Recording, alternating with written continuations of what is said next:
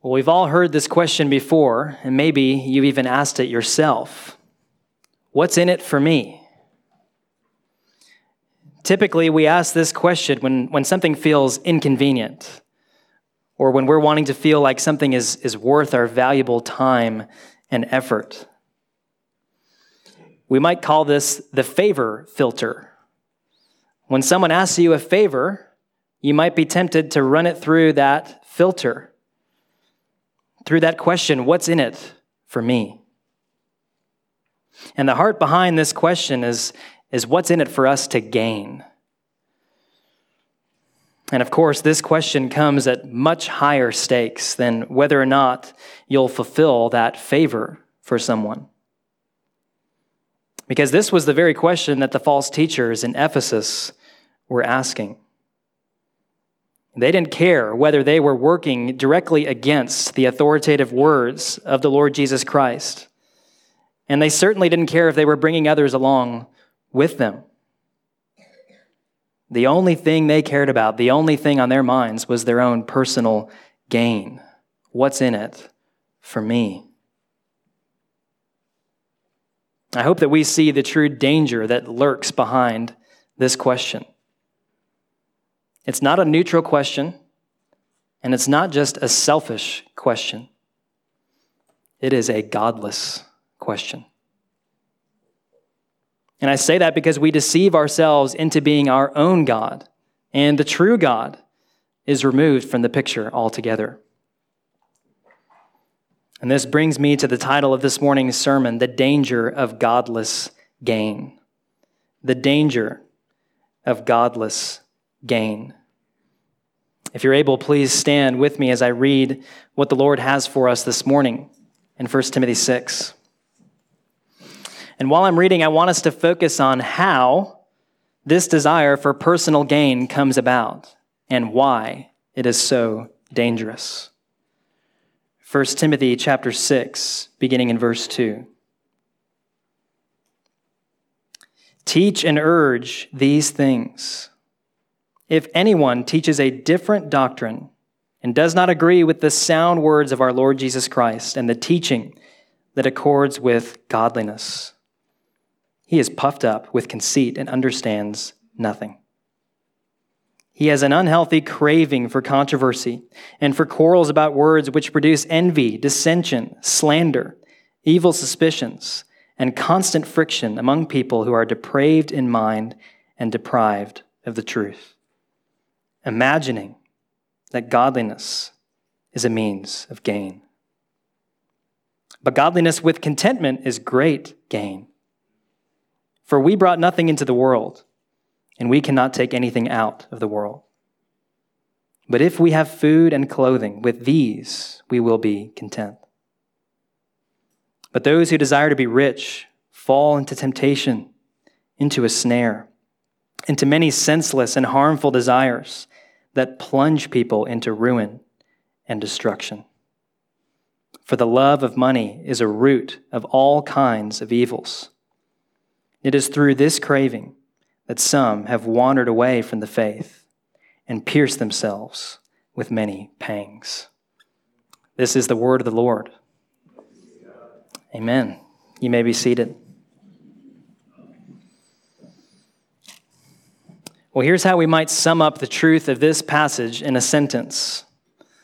Live for your own gain, and you will lose everything. Live for your own gain, and you will lose everything. This kind of godless gain directly opposes the living God.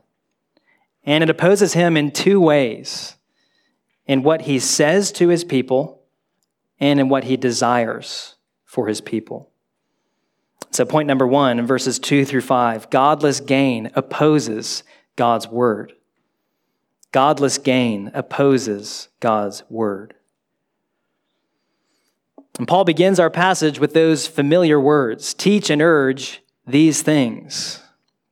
We've seen these words before, that these things, Paul's instructions for the church, are urgent and they must be followed. And this command comes with a promise. If we remember back to what Paul said to Timothy in chapter 4, verse 6, if you put these things before the brothers, you will be a good servant of Christ Jesus. And so what this means is what defines a godly servant of the Lord Jesus is that they are devoted to putting his words, not theirs, before the church. And from the beginning to the end of this letter, this is one of Paul's greatest concerns for the church, that godly doctrine prevails over godless doctrine. He began the letter with this warning in chapter 1, verse 3. Charge certain persons not to teach any different doctrine. And now he ends the letter by warning Timothy of these same godless teachers in chapter 6, verse 3, of those who are teaching a different doctrine. Now, what does Paul mean by different doctrine? Is he simply saying, yeah, that's a little different than I would understand it? Or, yeah, that doctrine has a different flavor to it? Now, I think this would fall far short of what Paul means here. And another one of Paul's letters can help us understand what he's saying. In Galatians 1, Paul rebukes them for turning to a different gospel. And then he quickly explains, not that there is another gospel, but there are some who trouble you and who want to distort the gospel of Christ.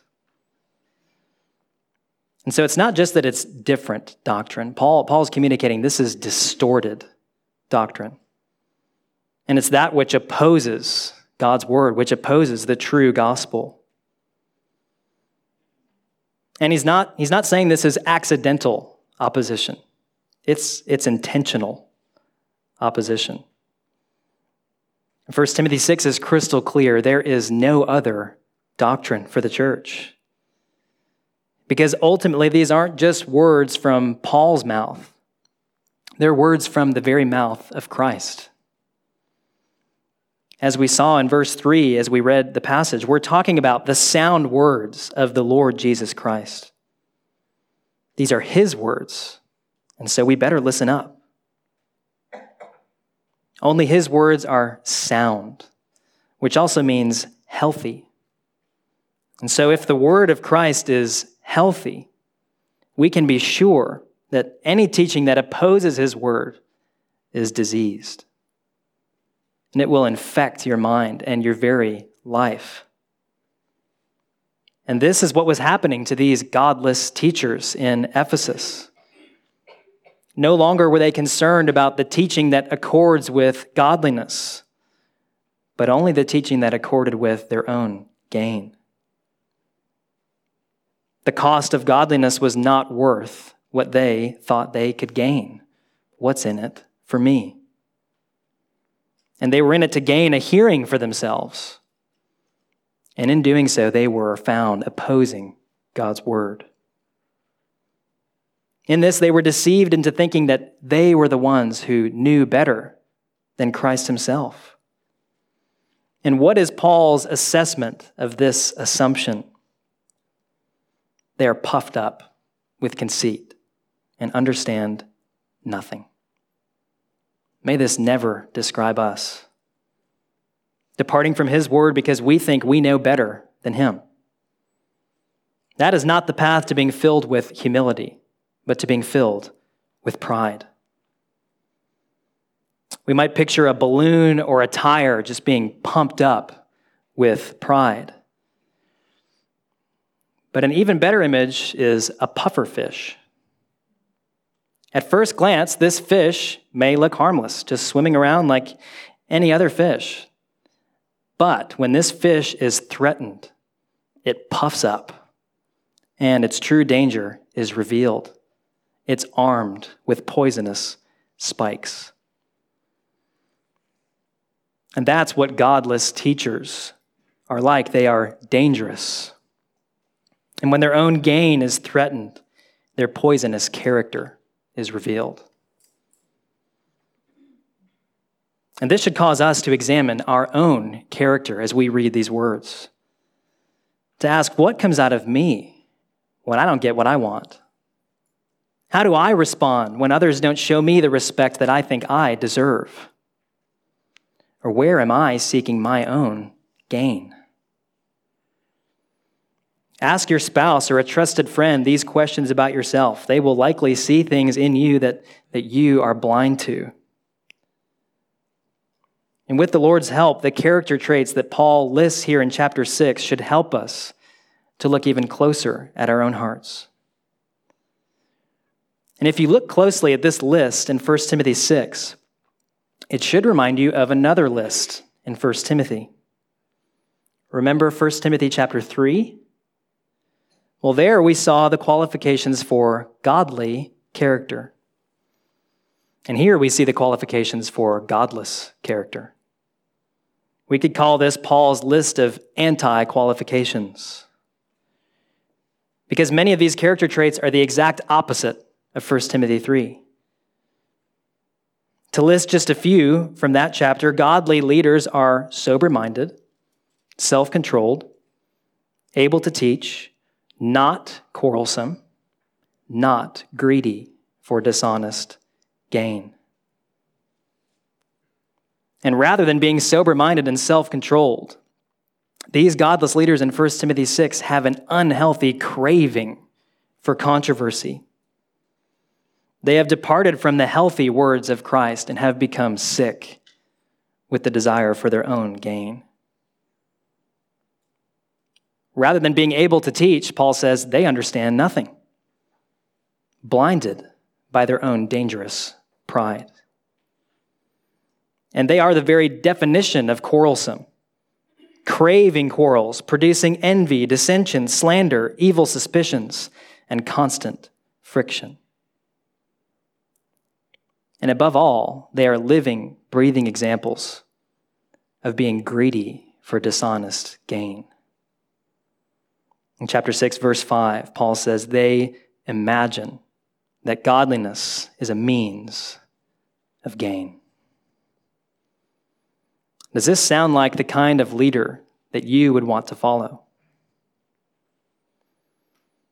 As Paul writes in 2 Timothy 2:14, these are the kinds of teachers who ruin their hearers. But interestingly, a few verses later, in 2 Timothy, we see that they can still have the appearance of godliness. But Paul wants us to rest assured that this charade is all in their imagination. And the Lord isn't mocked by the appearance of godliness, because he sees right to the heart. And as verse 5 shows us, godless gain leads to the greatest loss imaginable, being depraved in mind and deprived of the truth. And if you are here this morning and you are not trusting in Christ for your salvation, this is where opposing God's word will lead you. Any gain that you achieve will ultimately be hopeless because it is godless. And as we heard in our scripture reading from Philippians 3, Paul himself knew the danger of godless gain from his own life before he had trusted in Christ. In the eyes of the world, Paul, we could say, had it all. But in reality, he had nothing because he didn't have Christ. Listen again to Paul's reflections on true gain after he had come to trust in Christ. Paul said, "But whatever gain I had, I counted as loss for the sake of Christ. Indeed, I count everything as loss because of the surpassing worth of knowing Christ Jesus, my Lord. For his sake, I have suffered the loss of all things and count them as rubbish in order that I may gain Christ." Live for your own gain and you will lose everything. But there is great hope for you this morning. Lose everything for the sake of Christ, and you will gain everything. the surpassing worth of knowing Christ, as Paul said. And this is the greatest gain that you could possibly imagine. Salvation from your sin and eternal life through Jesus Christ. And this morning, the Lord is calling you to listen to his word. And you can trust his word completely. Because unlike these impostors in 1 Timothy 6, the Lord Jesus doesn't just have the appearance of godliness. He is godliness in the flesh. He is the perfect man who lived a sinless life and went to the cross in the place of sinners. And on that cross, Jesus lost everything. He willingly gave up his own life so that you might gain everything through his death on your behalf. And as if that wasn't enough, 3 days later, he rose from the dead, proclaiming victory over your sin. And if you would turn from your sin this morning and trust in him by faith, you, just like the Apostle Paul, who was once an enemy of Christ, can come to know him and the power of his resurrection. No longer will you be deprived of his truth, but you will be delighted in his truth. And you will come to realize that living for your own gain was nothing but loss. And the Christians in this room know this to be true. That there's nothing that we have not first received from Christ. And in him, we have received everything. And unlike this godless gain that opposes God's word, we are called to godly gain that submits to and follows his word. And although this is far from easy, there is nothing more rewarding than listening to what God says. Which also means there is nothing more dangerous than rejecting what he says. And this is where living for your own gain will lead. Because godless gain doesn't just oppose what God says, it also opposes what God desires. So point number 1, godless gain opposes God's word. And point number 2, in verses 6 through 10, godless gain opposes God's will. Godless gain opposes God's will. And this is where we find the hinge of this passage, where the godless pursuit of gain is flipped over on its head. Because you may have noticed that Paul does a little play on words with the word gain. Look with me again at the end of verse 5 and into verse 6. They are those who are imagining that godliness is a means of gain. But godliness with contentment is great gain. In other words, there's something far better than living for your own gain. Living for the Lord with a heart that is content in him. And if you are content, you won't only receive gain, Paul says, you will receive great gain. And this is God's will for his people, that we would trust him and not ourselves to satisfy us and to meet all of our needs. And if this is the posture of our hearts, then anything else we receive is a gracious gift from his hand. Godless gain, on the other hand, is driven not by contentment, but by craving more. More recognition from others, more money, more stuff. This is why the Lord gave us, chapter 6, verse 7, to put us in our rightful place. For we brought nothing into the world, and we cannot take anything out of the world. And on this theme of contentment, Paul was likely drawing from the wisdom of the Old Testament.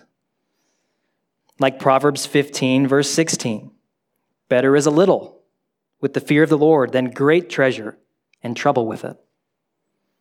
Or Job 1, verse 21, naked I came from my mother's womb, and naked shall I return. The Lord gave, and the Lord has taken away. Blessed be the name of the Lord.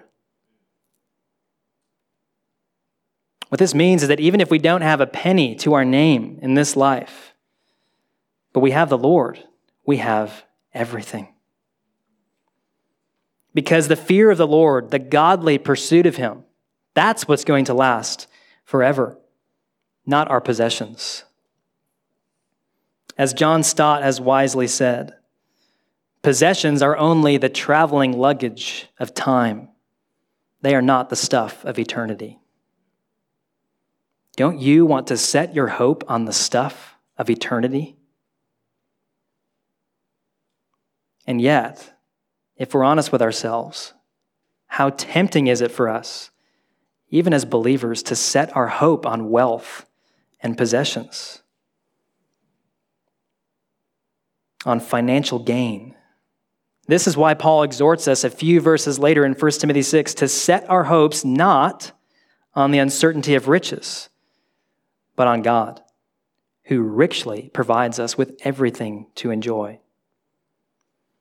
Beloved, the promises of riches are uncertain, but the Lord's promises are certain. And setting your hope on riches will fail you, but the Lord will never fail you. But let's be honest with ourselves. Do we really believe that he richly provides us with everything to enjoy? That he's not stingy? Hasn't this been the problem from the very beginning? God said, "Surely you may eat of every tree of the garden, but the tree of the knowledge of good and evil you shall not eat. For in the day that you eat of it, you shall surely die." So the problem is not with God. He is abundantly generous and good to us, richly providing for all of our needs. No, the problem is with us. That we focus on that one thing that he hasn't given us. We say, "See, he's holding back from me. Why should I trust him?" And if we allow ourselves to be driven by our own gain, we will never be satisfied. But as this passage shows us, if we are driven by contentment with the Lord's help, setting aside our own gain, this will bring lasting satisfaction. And the posture of true contentment is found in verse 8. But if we have food and clothing, with these we will be content. How often is this the outlook of our lives? If you're like me, it's easier to think only about what you want rather than what you need. And I think we could learn a lesson on contentment from Jacob. Listen to his words from Genesis 28. "If God will be with me and will keep me in this way that I should go, and will give me bread to eat and clothing to wear, then the Lord shall be my God." What is Jacob most concerned about? That the Lord be with him. That is our greatest need. Any other need after this is secondary. And beloved, he has promised that he will never leave or forsake us. And so when it comes to this battle for contentment that rages within our own hearts, this is the Lord's will for us, that we would desire him above everything else. And we must see that the desire for godless gain doesn't just oppose his word, it opposes his will. And that's where we turn in verse 9. Look with me there. After he speaks about contentment, Paul says, "But those who desire to be rich fall into temptation, into a snare, into many senseless and harmful desires that plunge people into ruin and destruction." What he's saying is these desires, they can't be God's desires. Allow me to use an illustration from The Hobbit, the Battle of the Five Armies. Bilbo and the clan of dwarves have finally made it to Mount Erebor. And there they meet a dreadful foe, the evil dragon Smaug. And Smaug vigilantly guards his vast treasure that he has stored up underneath the mountain. And over time, he has become sick with his own greed over this treasure that he has hoarded. What's come to be known as dragon sickness. The treasure itself now possesses Smaug's powerful greed, transferring it to anyone who would find it. And this happens to one of the main heroes in the story, Thorin Oakenshield. The moment he lays eyes on this treasure, he is instantly infected with the dragon's greed. Now, just as a disclaimer, I'm not sure if this is in the book. Peyton, I know you've read it. Maybe others have read the book. I just watched the movies. Okay, but in the movie, his greed is revealed in this tragic line. This gold is ours, and ours alone. With my life, I will not part with a single coin, not one piece of it. The treasure was destroying Thorin. He had fallen into the snare of riches, and he was being quickly consumed by the desire for his own gain. Now, of course, we're not ultimately concerned about the dragon who threatens the characters in The Hobbit. But we are concerned about the dragon who threatens the church of Jesus Christ.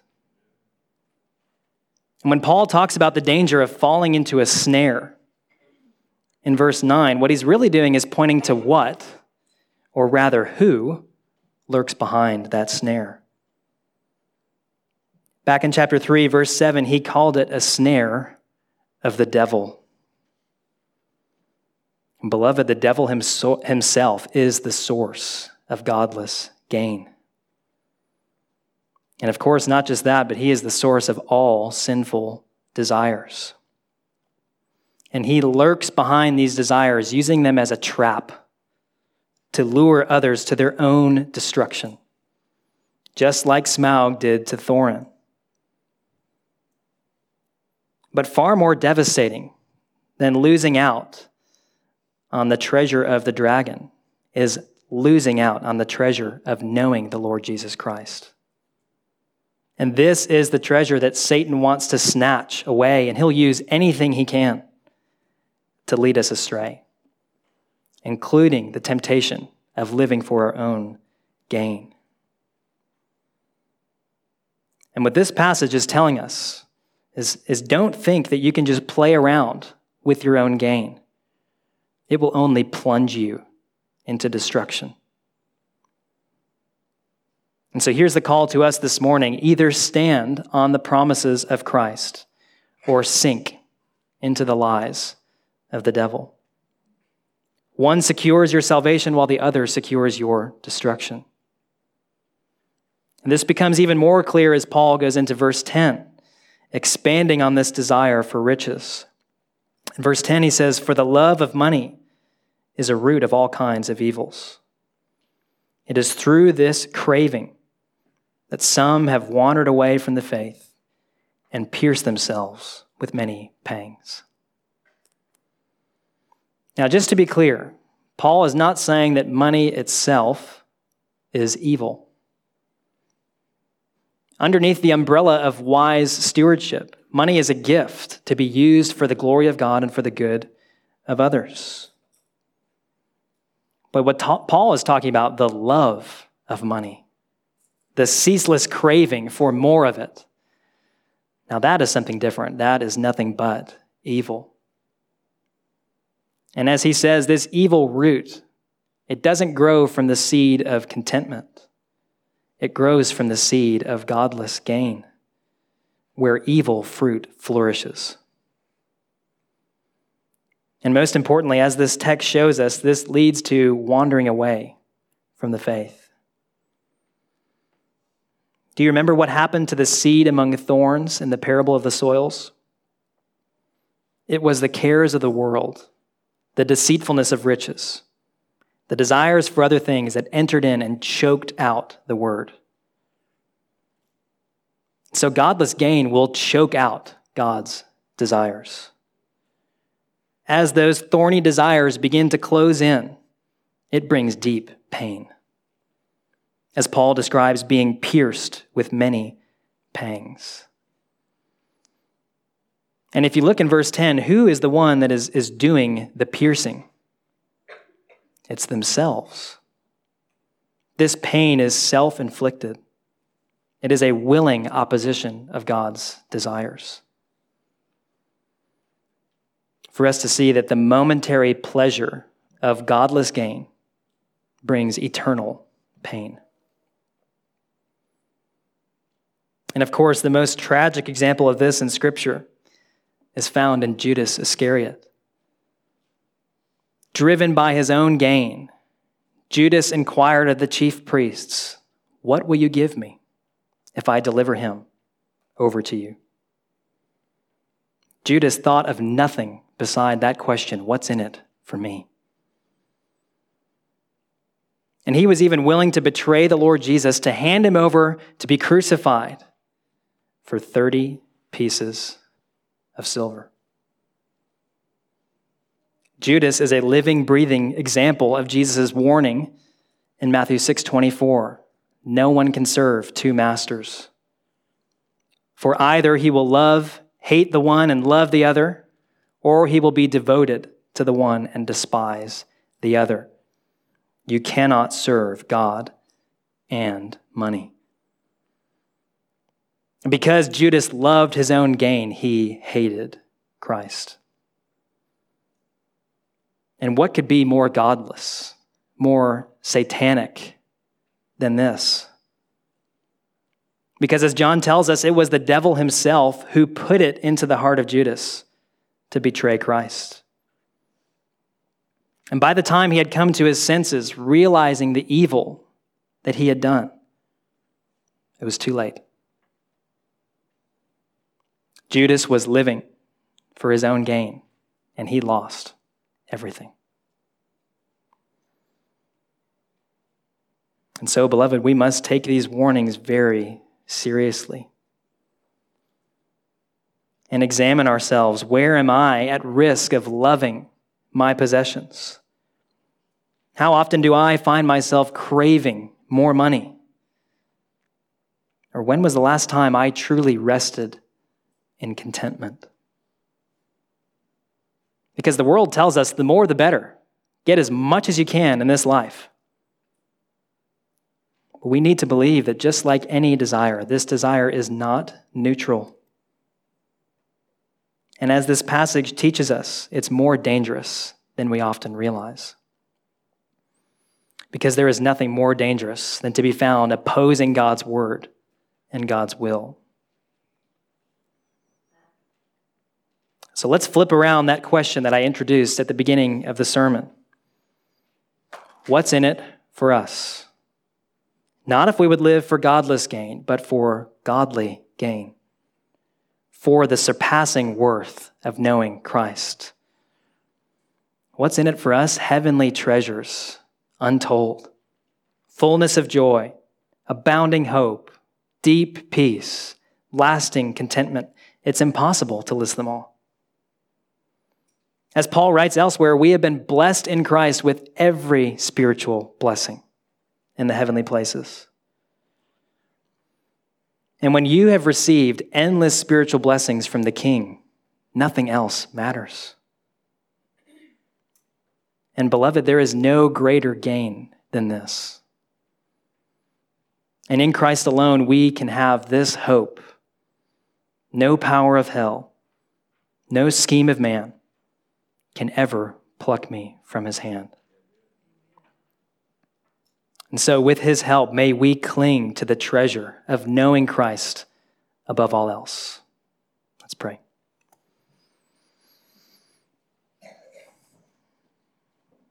Lord Jesus, we do remind ourselves, we confess that you are our greatest treasure. There is nothing greater than you. Would it be true of our hearts to say, along with the psalmist, whom have I in heaven but you? And there is nothing I desire besides you. Lord, would you plant this deeper in our hearts as a church, that we would be aware of the danger of godless gain, and that we would flourish in the joy of the gain we have received in knowing Christ. There is nothing greater for us. We thank you, Lord Jesus, and we pray all these things in your name. Amen.